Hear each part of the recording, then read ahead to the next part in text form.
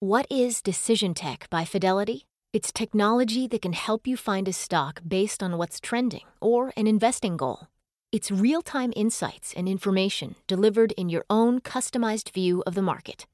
It's smarter trading technology for smarter trading decisions. And it's only from Fidelity. Open an account today at fidelity.com/trading. Fidelity Brokerage Services, LLC. Member NYSE, SIPC. My mission is simple, to make you money. I'm here to level the playing field for all investors. There's always a bull market somewhere, and I promise to help you find it. Mad Money starts now. Hey, I'm Cramer.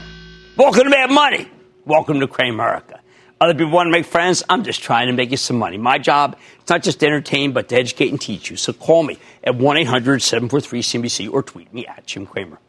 You know what's driving me nuts about this market? We've got too many disparate metrics to keep track of.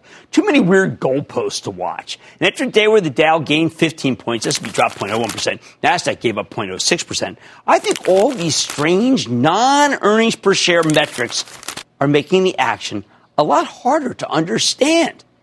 What do I mean by weird metrics? Oh, let's just go right to it. Case in point, the stock of Netflix, all right? I know you're thinking about that one. Here's a stock that has never traded on earnings per share ever. There's just not the number anyone cares about. You'll never hear anyone come on here and say, hey, you know what? That Netflix is really cheap at 80 times earnings. No, Netflix trades on subscriber growth. As these things go, subscriber growth isn't too weird.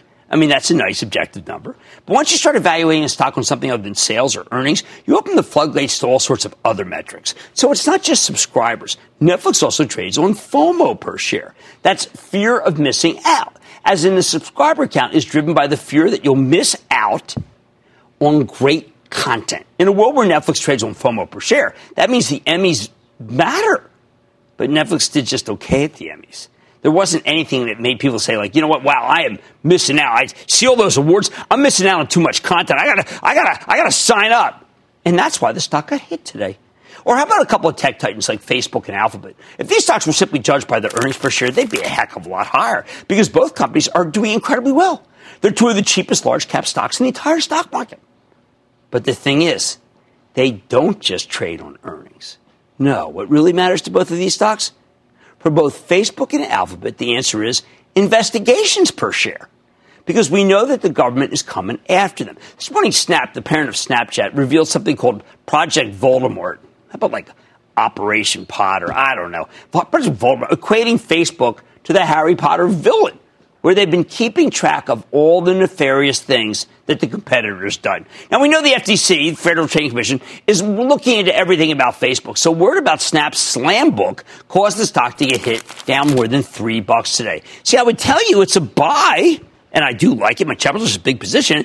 But then what happens? We get another investigation per share announcement tomorrow. Stock goes down. Meanwhile, we know Alphabet is under investigation by a group of states' attorney generals for anti-competitive practices. But the stock acted better today because there was at least no news. This was no investigation per share day for Alphabet. Tough luck for Facebook. Then there's Johnson & Johnson. Do you know that this is one of the greatest companies on earth? It's one of only two corporations with a AAA balance sheet, other being Microsoft. Got a fabulous pipeline of drugs, high organic growth, terrific management in Alex Gorski. None of that matters. The stock has been a total dog because J&J now trades on lawsuits per share. They're gripped by the opioid and tax stories, and everybody's worried about the kind of settlements they may have to pay out and the big judgments occurring. And, you know, when I hear about J&J, what do I hear now? Oh, there's a trial that's about to start in blah, blah, blah, Ohio. And it's like, oh, Jesus. Who can own this stock through the lawsuits per share? We're seeing the same thing in McKesson, CVS, and, of course, the generic drug makers like Teva and Mylan, which have a lot more exposure to these opioid lawsuits. These stopped trading on earnings a long time ago. They go down every time there's a loss in court, not a loss in earnings. Who can analyze that? I mean, it's very tough to quantify. It's a nasty situation. Now, the tariffs are another story that's hard to put into numbers. This morning, Apple announced that they're planning to make the new Mac Pro in Austin, Texas. And in return, they get a waiver for the parts they're importing from China. Well, that's a huge win. But it's the kind of thing where it's impossible to game. We don't know what the tariffs were for these components. We don't know how much the waivers are worth to Apple. We just know that it's positive Is that why semiconductor plays like Intel, NVIDIA, XP, Micron broke on the day rally today? Was that what it was? Did it breathe new life into semiconductor capital equipment makers like Applied Materials and Lam? How do you put a price-to-earnings multiple on this new way to avoid the president's tariffs? That could result in a wholesale revaluation for the whole sector, so investors will pay up for the chip makers, at least until something new derails the trade negotiations with China. And maybe it's the idea of what did happen in Montana. Maybe we need to investigate about what happened in Montana with the farmers. I mean, come on, how about the railroads? All aboard! These stocks used to be measured by the freight loads, how they were doing, which translated directly into earnings. Not anymore. They trade on execution. I'm talking about precision railroading, keeping better track of where all their cars are so they can charge higher prices and don't have to give too many discounts. You need to know these numbers if you're going to invest in the rails, or else. All right, then there's aerospace. We know nothing is more important to this industry than getting that Boeing 737 MAX back in the sky. Periodically, Boeing stock will get hit by negative publicity. Can you recall a single positive story about this company in ages? But I think it's worth hanging in there, waiting for the FAA to give them approval, because there's so much demand for aircraft that the stock will take off like a rocket when that happens. And those are just the tip of the iceberg. I have another dozen examples in my head, a dozen examples of stocks that simply don't trade on earnings or sales anymore. When there are only a few of these names, it was fine. But these days, there are so many of them that it's become much harder to parse what's going on in the broader market. We like earnings per share. We like revenues. But this, like, all these new investigations per share, hard to get your arms around. Now, what do you do if you're hostage to one of these odd metrics? First, I think it's only safe to own one or two of these, because if you have too many of them in your portfolio, it's going to drive you crazy. Second, if you want stocks that are more straightforward, you can always buy some dividend names with big yields, the ATTs of the world. They'll let you sleep at night. The important thing is that you know how much agita you're willing to put up with. It's called suitability. It's much easier to own a dividend stock than something that trades on federal investigations per share. I'm not saying you shouldn't own these stocks with non-traditional valuation metrics, but it requires more patience than owning something normal. And you pick up the paper and you're in the paper every day. Finally, and this is the big one, you have to be skeptical of markets, entire markets, where more and more stocks are valued on something other than earnings. This is what happened during the dot-com crash. You had tons of companies that were trading on eyeballs and page clicks. Needless to say, that suspension of rigor did not end well. The more stocks that trade on weird metrics, the more likely it is that the market's overvalued. Right now, I still think the bulls have the upper hand. They're winning September for once. But here's the thing. You can only go up for so long based on something other than earnings before we have to accept that valuations have gotten out of whack. In other words, this is not a normal market, so we do need to be careful. At least we don't have to worry right now about WeWork. Yeah, because apparently that one's about tequila per share, judging by how much tequila flowed in the office when CEO slash King Adam Newman was on top of his game. But with 9 investment bankers in the running the books and being on the hooks, you better believe they'll find a way to get that metric in front of us. The bottom line, when we had only a few stocks that were traded on something beyond the 4 walls of the spreadsheet, well, that was fine. But when you have dozens of stocks, including entire sectors, that have become partially unhinged from their sales or earnings, well, I have to tell you, you got to proceed with caution. Let's go to Rodney in Tennessee, please. Rodney! Hi, Jim. Rita and I thank you for taking our call. Of course. Thank you. Good. I bought Oracle, and I thought it was oversold on bad news. I've made money on this trade. The question is, should I keep it? Well, you know, there was some discord on the call because we don't know exactly what's wrong with Mark Hurd, co-CEO, but he wasn't on the call. And he's a man who has driven a lot of sales there. So I'm going to have to say, you got to hold off until we know more. We lack information about what's going on at Oracle. Let's go to Gary in Mississippi. Gary. Hi, Jim. Good afternoon. Pleasure talking with you. Have some Pfizer stock. And with all talk of the government getting into healthcare and pharmacies, want to know if, and pushing drug prices down, want to know if Pfizer was big and diverse enough to handle that, or will it start to have an effect on them in the long run? Well, look, it yields 4%, but it's down 17% for the year. Why? Because it has no growth. I prefer AbbVie. AbbVie's got yield, and AbbVie's got a merger that's going to be very good. That's the one you should be in. All right. some stocks have just become unquantifiable. They don't trade with earnings or sales, and that's why they're often difficult to assess. There's too many metrics. On Mad Money tonight, it's been a wild summer for Canopy Growth, to say the least. The company's remaining CEO talks to me for the first time tonight about the cannabis company shakeup and what's ahead for the stock. Then, how the latest IPO cycle is taking its cues from Bob Dylan.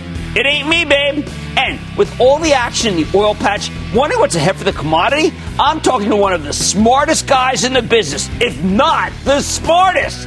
So stay with Cramer. Don't miss a second of Mad Money. Follow @Jim Cramer on Twitter. Have a question? Tweet Cramer. #MadTweets. Send Jim an email to madmoney@cnbc.com or give us a call at 1-800-743-CNBC. Miss something? Head to madmoney.cnbc.com.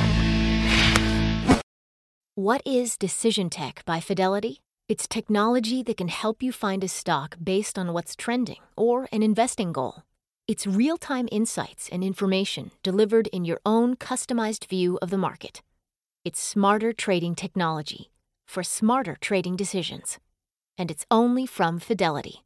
Open an account today at fidelity.com/trading. Fidelity Brokerage Services, LLC. Member NYSE, SIPC.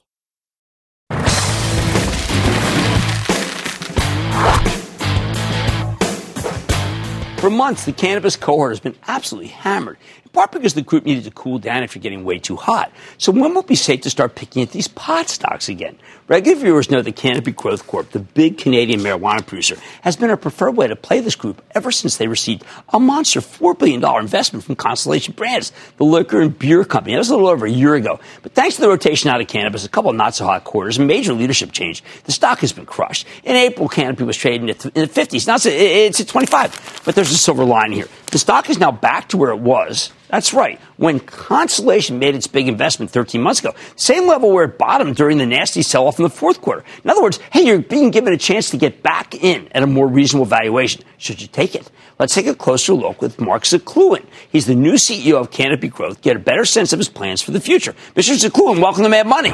Good to see you, sir. How are you? All right. Have a seat. Good to see you. All right. So, let's get right to it. I'm concerned. You watch the show. I'm concerned because on the last call, I had thought, well, we've got a real big, good hand coming in. We got Mark. And then on the conference call, you said that you're resigning. And I was like, wow, wait a second. First Linton, then you. I need stability on Canopy. Yes, I think it's important we take a step back. Okay. Canopy is a big company. It's not about one person. It's not about Bruce. It's not about Mark. And as excited as we are to talk about the next CEO coming in, it's not even about that person, right? This is a company that we have built over 5 years, 4,000 people strong, 5 continents. We've been investing in intellectual property, in infrastructure, in teams and know-how.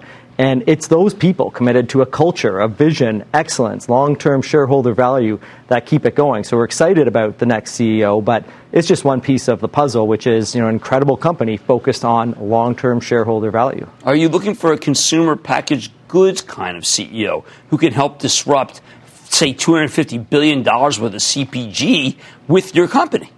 Yeah, the joy of this opportunity is the ultimate CEO could come from a number of places. There's obvious, beverage alcohol, CPG, as you mentioned, pharmaceutical, even some of the skill sets in the tech sector are relevant, right? So we have this huge variety of people we can pick from, and we're seeing great candidates come forward. Ultimately, it will be about fit. We have a very particular company, a very particular culture, a great vision, which we all believe in, and getting the right person to keep that going is what we're focused on. All right, let's talk about vaping. In the last 72 hours, I'm friendly with enough people who use who vape, and they're petrified. They're petrified. Maybe their stuff is bad. Maybe the quality's bad. They didn't get it from the right source. What do you say to these people? Yeah, so I would say this. We're obviously seeing stories come out of the United States, and that's a tragic set of stories. And, compounding that are the unknowns, right? Because of the regulatory environment, we don't yet actually know, right? There's a lot of talk about it. Was it vitamin E or, were the products tampered with between, their process? So, if we think, to the Canopy context, the Canadian context, we're ready to launch vape products into Canada. Right. And the difference is, this is really a regulated environment. So there are rules that will govern the products that we put to market. They will go into a regulated store, and they're being put out by a company that's been working for years to build the best possible vape product in terms of the characteristics of the product, but also safety, right? So we can do things like UL certification is a priority for our company, and all of our products will have. So, put simply, the battery doesn't blow up in your face. Or serialization, so God forbid something does happen, we can trace back, and you're not waiting months to find out what happened. You can know exactly when it was filled and what went in it, and things like tamper resistance. Again, so our product is our product, not something that somebody took and adulterated. So there are a lot of things, and I think the key part for us is to focus on the Canadian model. Again, is a good model we should be looking to, where there's regulations, there's systems in place. Okay, now Bruce was on a number of shows, on my show more than anyone, and we enjoyed Bruce. He's fun, and he was a great spell, weed and me tweed, and just a bigger than life guy. And then he got fired, and ever since he got fired, the stock has gone down. And why did he get fired? So the first thing I'll say is I would be wearing my tweed shirt as well. We're here in New York at a Concordia policy event, which is a global policy event. So otherwise, I'd be wearing my tweed shirt as well. But I think it's again, it's not really about Bruce and what happened there. The sector is under pressure. Right. You're seeing a focus on more of the short-term metrics, and I do think it's important we all step back and again remember the big picture opportunity here, right? All of the reasons we were and are excited about the cannabis opportunity still exist today. There is still an opportunity, as you put it, which is hundreds of billions of dollars across CBD, clinical, medical, recreational. That's still there. And so the question is, which company has made the plays over the last 5 years in infrastructure, intellectual property, brands, the know-how, the team, to seize that opportunity over the long term. And of course, that is, in my opinion, Canopy Growth. Okay, so how about the relationship with Constellation? What have you gotten out of it? I'm not seeing... Look, in the time that you guys are together, I've seen Spike Seltzer take over. I think a lot of people would like to see something with cannabis in it that's tasty, that's like a beer, and in Canada, and see what happens. And where is it? Yeah, so talking about the beverages is actually a perfect example of the collaboration we have with Constellation, right? So you're right, seltzers are the biggest thing in the U.S. right now, and around the world, and stop and think about the cannabis beverage opportunity, right? We have an opportunity to create a precisely dosed product that gives people a reliable experience that we can relate to the experience they know with a seltzer or a beer or an alcoholic beverage. We can put it in that form factor they're familiar with, and to your point, we can make it taste good. And then we can take away some of the bad points of alcohol, right? Hangovers and calories and all that kind of stuff. This is an incredibly compelling opportunity, and we're excited to make that taste good, put a Tweed brand on it, and bring it to market. Well, the last thing is the acreage deal. Would Constellation have done that deal? It was definitely Bruce's deal, and it's a lot of money. To me, sometimes it's hard to justify that you gave them so much money. Why did you? So let's, I guess, put it in context of the triggering event, right? Waiting for the U.S., but you got it. Well, that's good dough. It's good dough. We got Republicans in charge from here to eternity. So of course, it's real money. I would say 6 years. Okay. Time frame for that triggering event. To put in context, Canopy Growth has just been around for 6 years, and think of everything that's happened in that time frame. So we obviously believe a triggering event will occur, and I think the other important part is part of this deal is that all of those things I was talking about, that beverage or the vapes, all of that work we're doing is intellectual property that we can make available to Acreage in the short term, right? So not only do we have a play with the best the best players in the United States, we can empower them to do even better. Okay, that's fair enough. But you're right, the whole group is compressed. It's not Canopy. And I think it's great that you came on and explained to people all the great things that you're doing. And that's Mark Zakluen. He's the CEO of Canopy Growth. He will not be the CEO after they name a new CEO in some time in the near future. Mad Money's back in.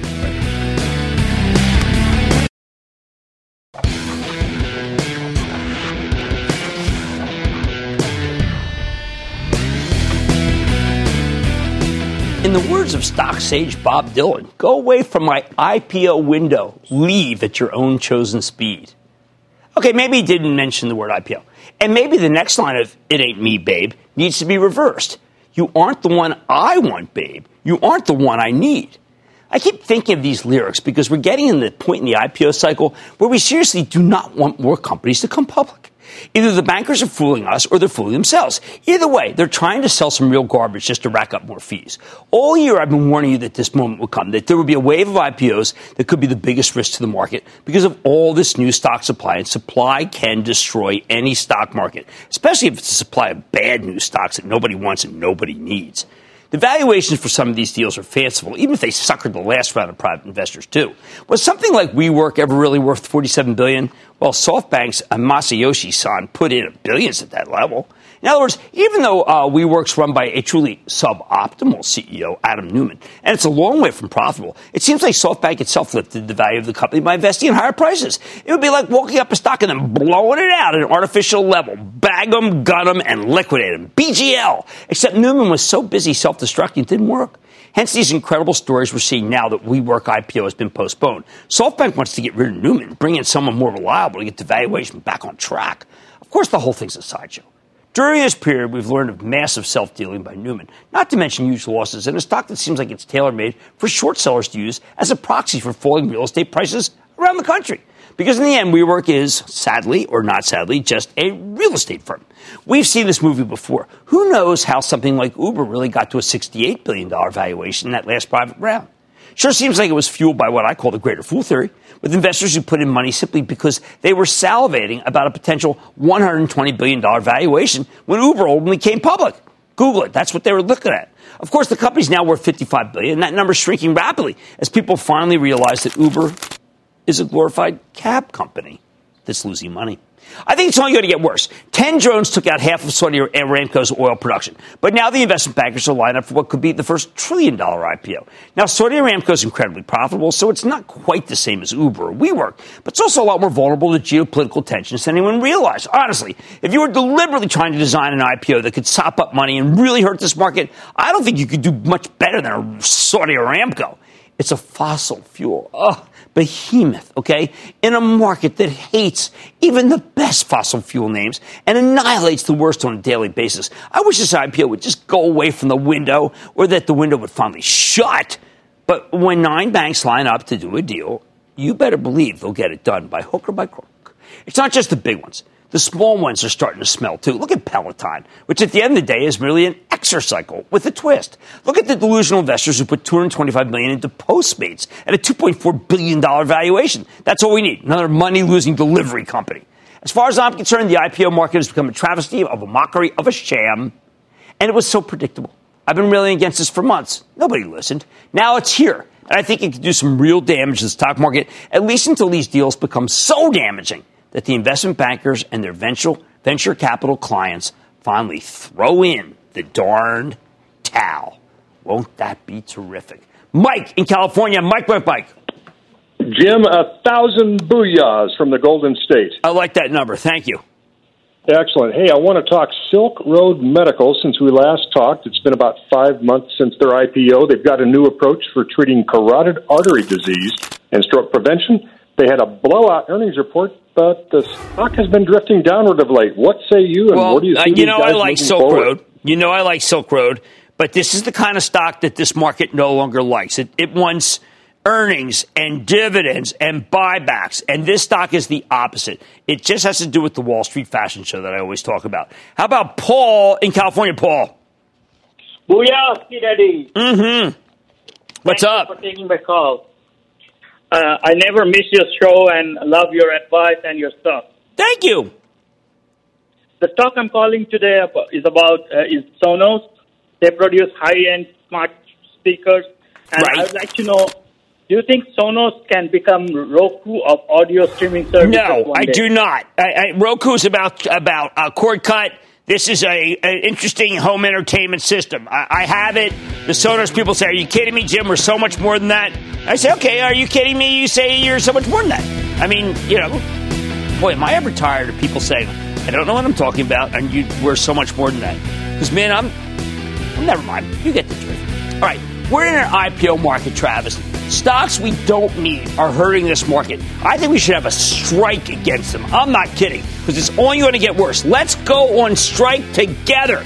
Don't let them give us any more of this merchandise. Much more Mad Money ahead. Oil stabilized a bit today, but what does it mean for the overall market? I'm going to talk with a man who knows. Then Nutanix is down nearly 40% year to date. Red flag, buying opportunity, back to CEO. And all your calls, rapid fire in tonight's edition of the Lightning Round. And you know what? Nancy Reagan, just say no to the next IPO. Stick with Cramer.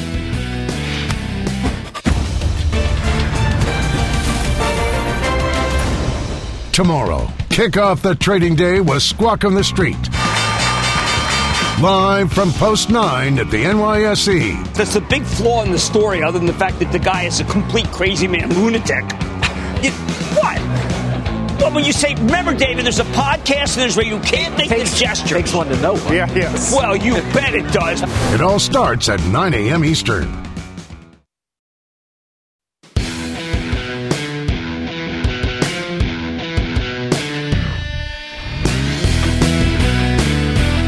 Last Monday, in the wake of the drone attack on Saudi Arabia's oil infrastructure, the price of Brent crude spiked from 60 to 69. Not a huge move when you consider that 5% of the world's oil supply was wiped out, at least for the moment. Then over the next couple of days, the price of crude came right back down. It's now back at $64, like nothing happened. In the past, this kind of oil shock would have been devastating. Remember, it's not just the drone attacks. We've seen tanker sabotage, the Straits of Hormuz, attacks on Saudi pipelines, and now we're hearing muttering about the possibility of war with Iran. Yet oil hasn't been able to make a sustained rally, in part because the United States has leapfrogged Saudi Arabia to become the world's largest producer. Frankly, this story is so big that I don't think I can do it justice on my own. That's why I want to dig deeper on this story with Rusty Braziel. He's the president and principal energy markets consultant for RBN Energy and RBNenergy.com, because I think he's maybe the best, no, he is the best analyst of the oil and gas industry on earth. Rusty, welcome back to Mad Money. Good to see you, sir. Thank you, Jim. Have a seat. Good to be here. All right, Rusty, Rusty knows I go to him about 5:30 in the morning, almost every day, to say, what the heck? And I came to you with a big what the heck after oil did not go up appreciably after the attacks. Can you explain to people what you told me? Yeah, basically three things going on. First of all, we've got 6 million barrels a day of production that we didn't have the last time this occurred. So 2011, the whole Libya thing happened. We had a withdrawal from the Strategic Petroleum Reserve. And this is the first time it's really a big deal happened since then. We've got 6 million barrels a day more production, and that means that we're just insulated from this sort of thing. But the Saudis have helped too. The Saudis have basically integrated downstream, a lot more refineries, a lot more petrochemical plants, more storage, and that means they're more resilient. So when this happened, they could react to it and basically keep the damage under control. And then there's the global market. Global market is simply tamped down right now. Growth is not what it used to be. We've got a trade war going on, and there's a lot of surplus storage in the market right now. After all, I mean, OPEC actually had production cut back to support prices before this happened, right? So you put all that together, and it was just not going to hang up there the way a lot of people thought. Years ago, I went through the Permian, went to go see where James Dean made the movie Giant. And there was just lots of idle oil rigs, and a lot of people were talking about the Depression, never going to come back. If I go there now, it's insane. It's crazy. What the heck happened? Well, shale happened.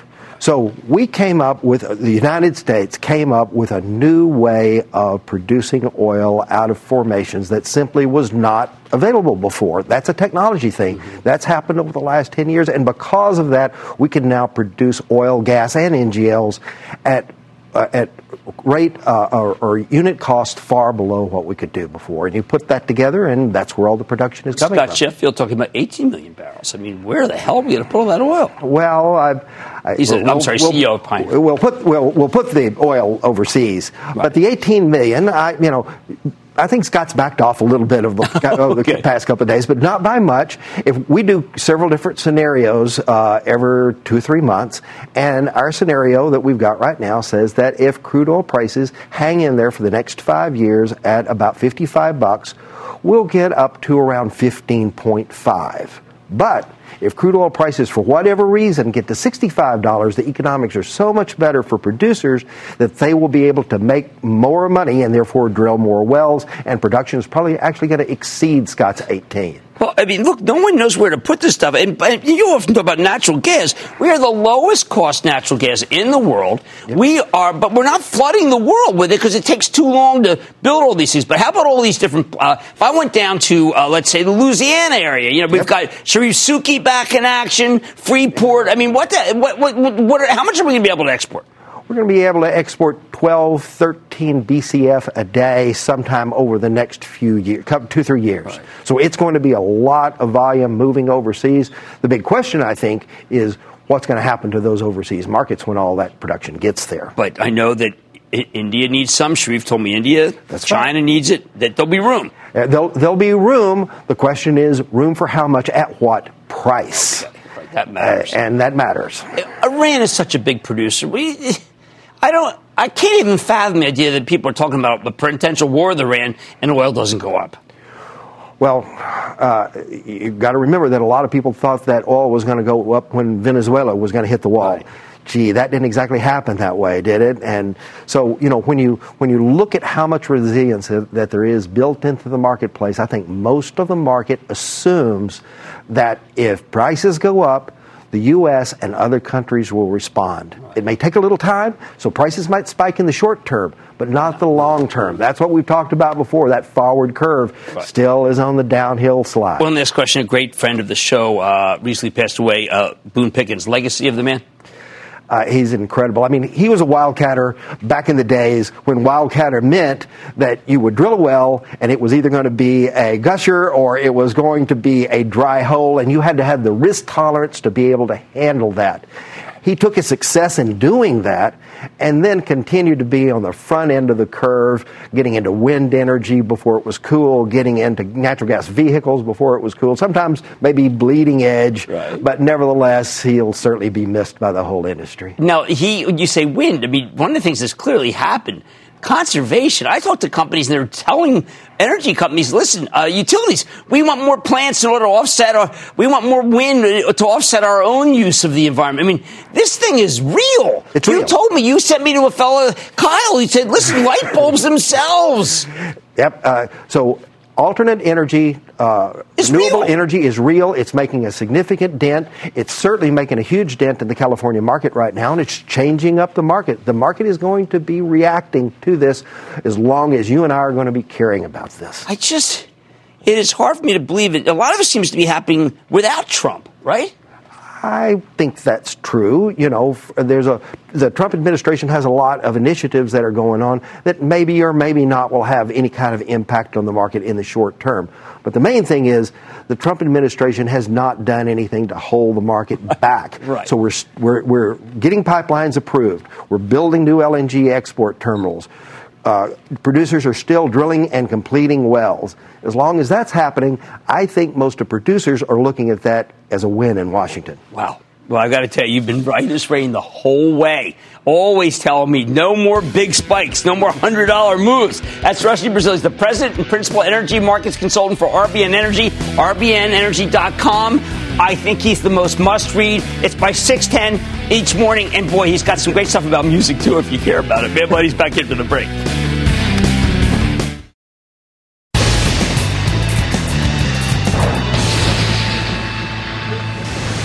It is time. It's time for the labor and then the lightning round is over. Are you ready, Ski? Dad, it's time for the lightning round. Let's start with Ava in Connecticut. Ava. You are my hero, Mr. Cramer. Well, thank you, Ava. You're very welcome. I am a widow, and my portfolio is professionally managed, but periodically they put some stocks in there that I don't like, one of which is PayPal. I think your advisors are actually quite smart, and I think PayPal is terrific. Dan Schulman's doing a great job. There's a lot of upside if they get it right. And so far, they've got it very right. I'm going to go with your advisors. Let's go with John in Florida. John. Hello, Cramer. Thanks for taking my call. Of course.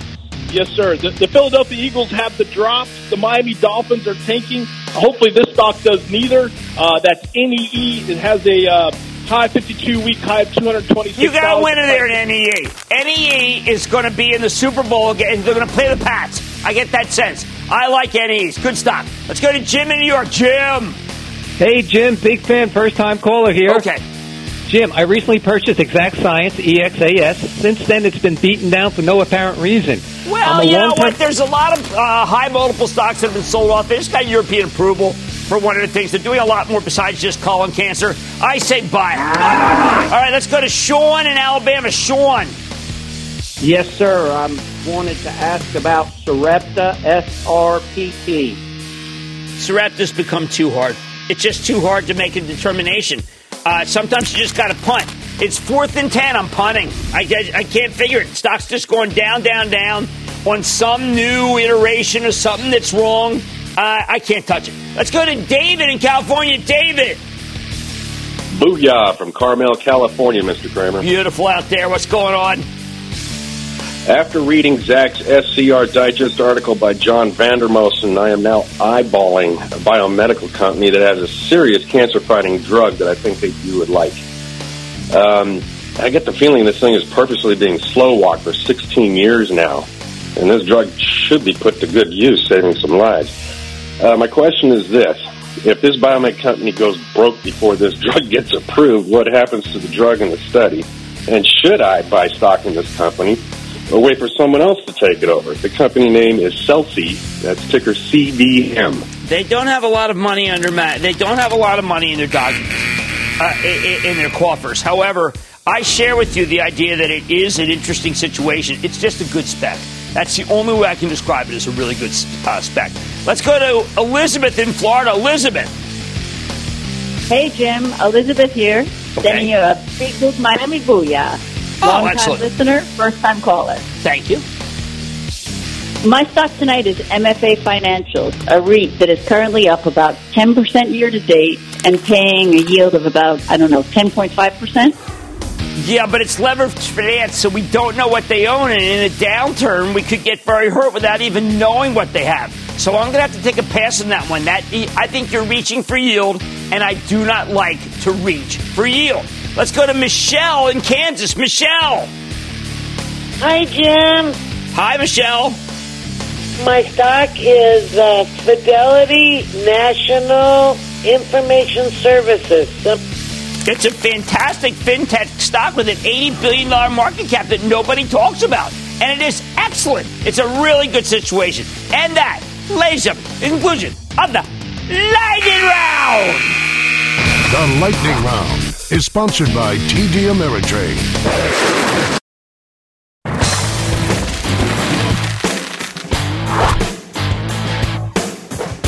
How do you know when it's safe to circle back to a formerly high-flying stock that's been beaten down for maybe all the wrong reasons?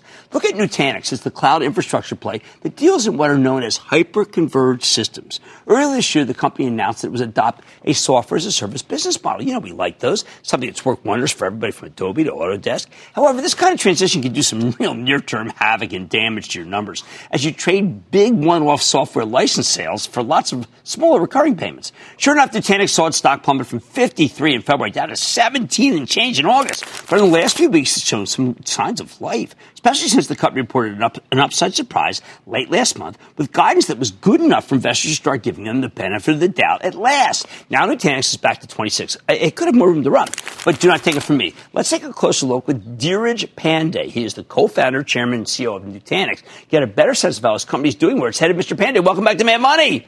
Good to see you, sir. Good to see you. Thank you so much. All right. Now, Dheeraj, you yourself have said that it is hard to spot the underlying growth because of the subscription transformation. Explain how even you have to admit that it's harder to spot. Yeah. First of all, thank you so much for inviting me on our 10th year anniversary. We finished 10 years congratulations. Today. And it's been a journey of a lifetime. You know, we've had to put 2 model changes in the last 10 years. Right. And it's not easy, as I was saying, in that treatise. At some level, the idea that you're going from one business model to another also has all these comparables of apples and oranges built in. And subscription, the first thing is why? Why subscription? And I go back to this new era of subscription economy, iTunes versus we like that on our show. Spotify. I think, people thought Apple had digitized music, and then there was Spotify that digitized it even further with subscription. I think our customers are looking for piecemeal, bite-sized infrastructure, just continuous consumption, continuous delivery, and doing a lot of this stuff going from TCV, which is total contract value, to annual contract value. Oh, big change. To explain a lot of that stuff, actually. Okay, now, we have Sanjay Poonen on, and you're no stranger to him. He's COO of VMware, and he's making some really big deals. And sometimes I wonder, is this hyper-converged market big enough for both of you? Tell me how big it is and whether you have to fight tooth and nail against these guys. The most important thing about our market is that it's ever expanding. We were hyper-converging boxes and machines on-prem, and now we have to hyper-converge clouds. Because people are really saying, can you take your software to the public cloud? Right. And, Fortune 10 companies that have spent tens of millions in the last 12 months with us and doing subscription are saying, let's take you to public cloud as well. Because then the real question to hybridizing your overall experience is where hyperconvergence becomes relevant one more time. So we don't look at ourselves as a private cloud-only solution. Right. Many of our customers are saying, let's go and solve this problem between on-prem and off-prem. Okay, now, Deutsche Bank, which has a hold on you, put out a headline that I think sometimes captures it, makes me more concerned. I want to be sure it's just not subscription week. It's called Better Than Feared, but Still Messy, implying about worrying about share losses to Dell VMware. How can you give us some assurances that's not happening? Well, eventually it goes back to what are we really, what do we stand for? It's reliability, reliability, reliability. Reliability of products, reliability of customer success, of customer support. So Fortune 100 companies are actually looking at Nutanix as the more reliable product than anything else out there. And one of them, for example, a Fortune 5 retailer, they're spending tens of millions of dollars with us simply because of reliability. And I think we want our competitors to go and market this whole idea of hyperconvergence. Right. Because without them and their marketing dollars, we can't be the only one going and doing this. The market will grow because of more larger companies in this space. Okay, so in the last quarter, you had 71%. Fourth quarter 19 subscription billings mix plus 19 points year over year. What numbers should we be looking at to try to figure out exactly when things cross over and we should just say it is apples to apples?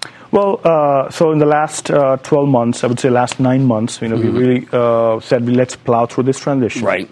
71% of our business is now subscription, which is from where it was a year ago to where it is today. That's quite impressive that you did that. And annual contract value, which is now the new currency in which we're measuring ourselves, is growing 61% year over year. It's $500 million plus already.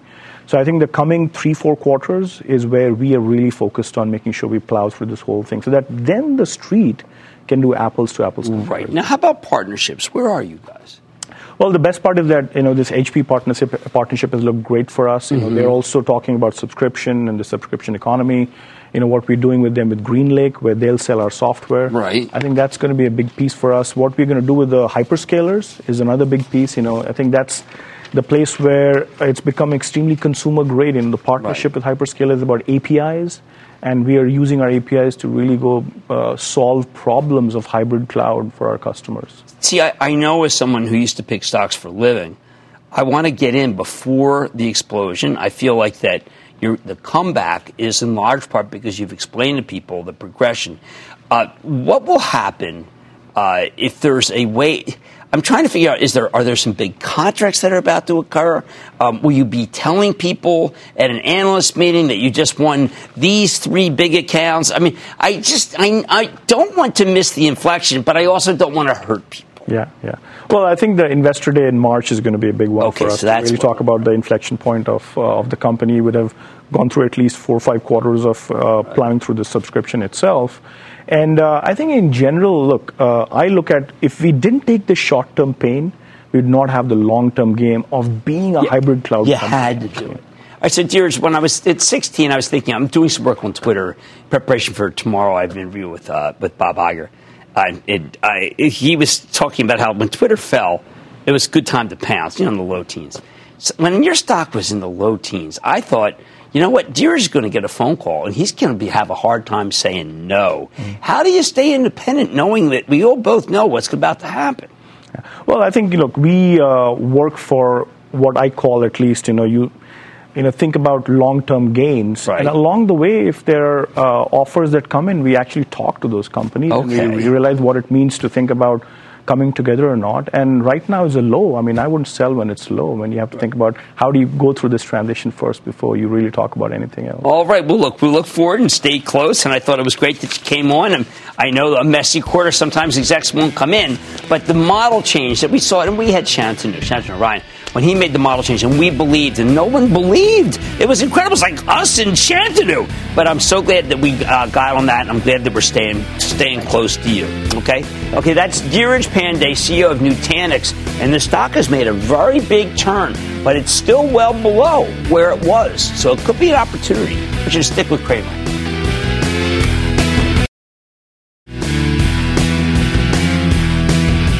Trade war per share. Agricultural plummeting per share. I mean, the reason why it's so hard, guys, it's just not a traditionally valued market. So let's stay cool and calm. I like to say there's always a bull market somewhere. I promise I'll find it just for you, right here on Mad Money. I'm Jim Cramer, and I'll see you tomorrow. What is Decision Tech by Fidelity? It's technology that can help you find a stock based on what's trending or an investing goal. It's real-time insights and information delivered in your own customized view of the market. It's smarter trading technology for smarter trading decisions. And it's only from Fidelity. Open an account today at fidelity.com/trading. Fidelity Brokerage Services, LLC. Member NYSE, SIPC.